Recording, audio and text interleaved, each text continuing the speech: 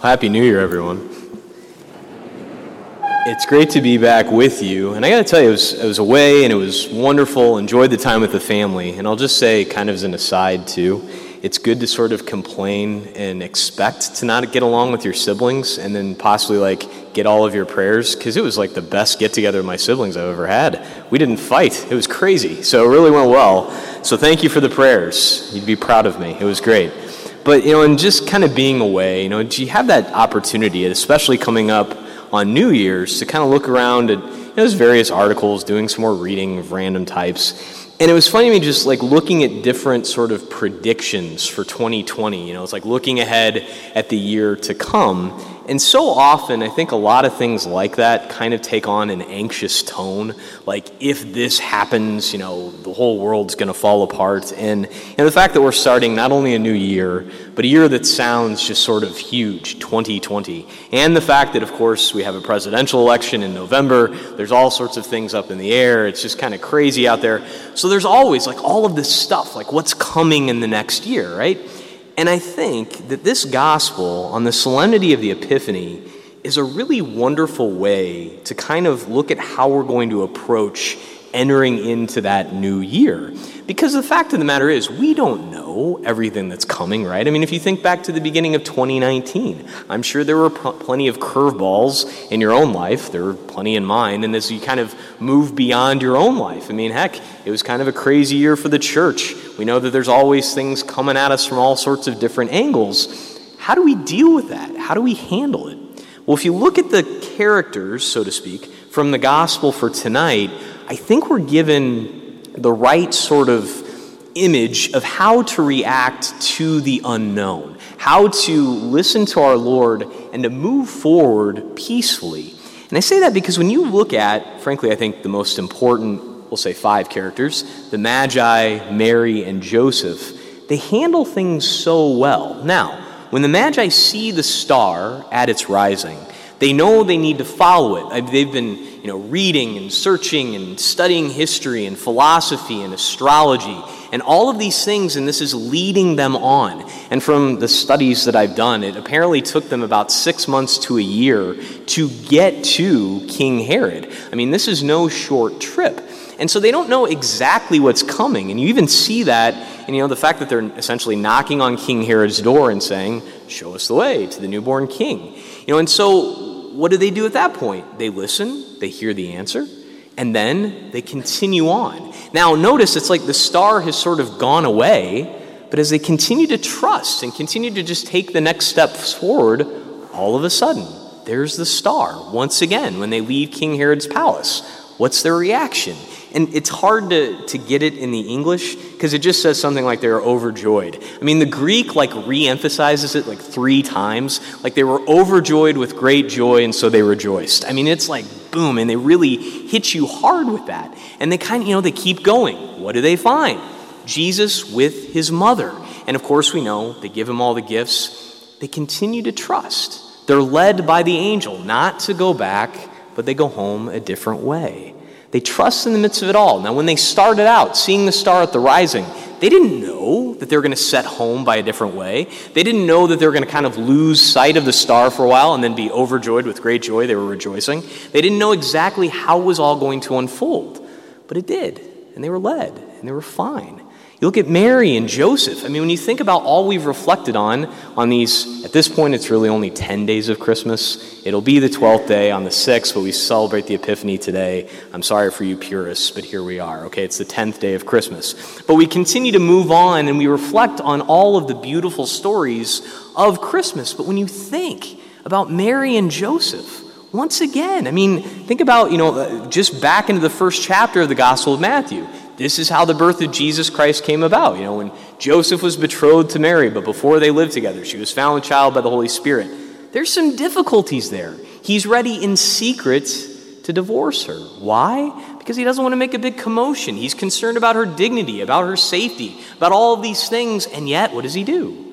He trusts. He's open to whatever the angel is going to tell him. He continues to listen to our Lord and move on. And just a fun fact about St. Joseph, you'll notice in all of these beautiful stories about him, doesn't say one word. He just continues to trust and is led. You look at our Blessed Mother. Here are these 3 kings coming to her, opening these treasures for her little baby boy. I mean, all of this amazing aspect. And we know from the gospel last Sunday, which actually follows this one chronologically, they've got to get out of town fast because Herod is going to flip out, right? And so what do? They trust. They go to Egypt. They're there until he dies. Then they come back to Nazareth. Once again, with all of them, it's not as though from the beginning God was like, here's the entire plan. You're going to follow this step by step by step. No worries. No, I mean, there's ups and downs. There's difficulties. But what do all of them do? They trust and they're peaceful. We get the exact opposite when you look at King Herod. And once again, I mean, with the Greek itself, it makes this so much more dramatic than we get it in the English, because when he starts consulting everybody and talking to everybody, it gives it the sense that he never calms down. He's getting everybody's opinion, everybody's advice. He wants to find out what's going on. And notice the difference with him. He brings the Magi in secretively. But it's not as though he wants to protect the Magi. He's got his own plans going on. He's worried about losing his own throne. Doesn't even really listen to what they say about the Messiah. Notice what kind of a ruling he's going to do. It ends with, who is to shepherd my people. It's not as though Jesus comes in as some sort of a rival wanting to take over his throne in Palestine. He's there to shepherd us, to lead us to a lasting peace. And if Herod would just calm down for a second, he would actually realize that Jesus would give him the peace that he clearly doesn't have. And we see what happens with his fear, once again, immediately after the gospel today. When he figures out that the wise men don't come back to him, he goes into a murderous rage and has all of the children 2 and under in Bethlehem killed. Fear causes us to do crazy things, terrible things, stupid things, all sorts of things instead of being peaceful, trusting in the fact that we are being led by a God who loves us. And so that's what we look at on this Epiphany. The fact of the matter is, he is available to all the nations. And I think it's too easy to think about that as, like this big beacon to the entire globe. It's true, he's available to everyone, but the trouble sometimes if we think too big, we forget to think small. He's there for you. He's there for me. That yes, we don't know exactly what's coming in 2020. I don't know what's going to happen in my own personal life, in my family, here locally in the parish, beyond that in the diocese, locally, nationally, internationally. Who knows, right? But at the same time, we can't be like Herod, jumping from, Twitter account to Twitter account or every different article to find out what everybody thinks and being completely consumed. Rather, we need to look to the example of the 5 peaceful people in the gospel today, the Magi and Joseph and Mary. They don't know exactly what's coming next, right? But they do know that God is with us. He is Emmanuel. And the same Emmanuel who humbled himself to be with his mother in that manger, to be there as the Magi came, is the very same Christ who humbles himself to be right here with us in the Eucharist every single day, my friends. So we know that no matter what's coming in 2020, we do know this: Christ remains in our midst. So just one final thought. I think one of the best things we can do is to remember to be like the Magi with the gold, the frankincense, and the myrrh. What's the gold? Well, you think about it, it's like, what you give to the king. It's the economic day-to-day everything that we do. Bring him into your life. Make sure that Christ is a part of your day-to-day decisions, because when he's there, peace reigns. If we get too worried and frustrated about everything, we can't just enjoy the life that he's given us. Do you know exactly what's coming tomorrow? No. But that's not the way it's intended to be. He's there with you. Stay close to him and let him be a part of those daily decisions. The next gift flows right from that, frankincense. He is God. We offer him up our worship, our adoration, our prayer. Make sure you stay close to him in prayer every day. I think Monday is one of those days where it's kind of like, it's sad, because I know for a lot of us it's like Christmas break is rapidly coming to a close. But in some ways too, the routine of getting back into a normal schedule, of having that daily time of prayer, is so important. Share with him what your anxieties are. Share with him what your difficulties are. Share with him your joys, what you're overjoyed with great joy at rejoicing about. Talk to him about everything. Make sure you offer up the frankincense of your prayers. And finally, the unique one, myrrh. What is that again?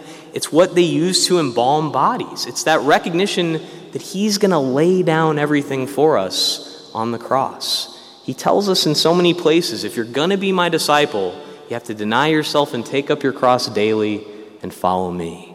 The great news is we see he's done it for us first. He made himself vulnerable. Heck, he was in the clutches, so to speak, of Herod, not that far away. He stays with us in the midst of the Eucharist. And so as we go through our own crosses, as we bear our own difficulties, remember, he's there with us. Don't get bitter or upset or anxious or terrified of everything. Rather, stay close to him.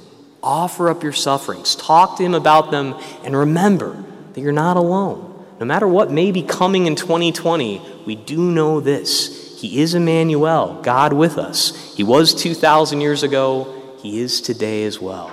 May all of us stay close to him and lead everyone else to him as well. Praise be Jesus Christ, now and forever.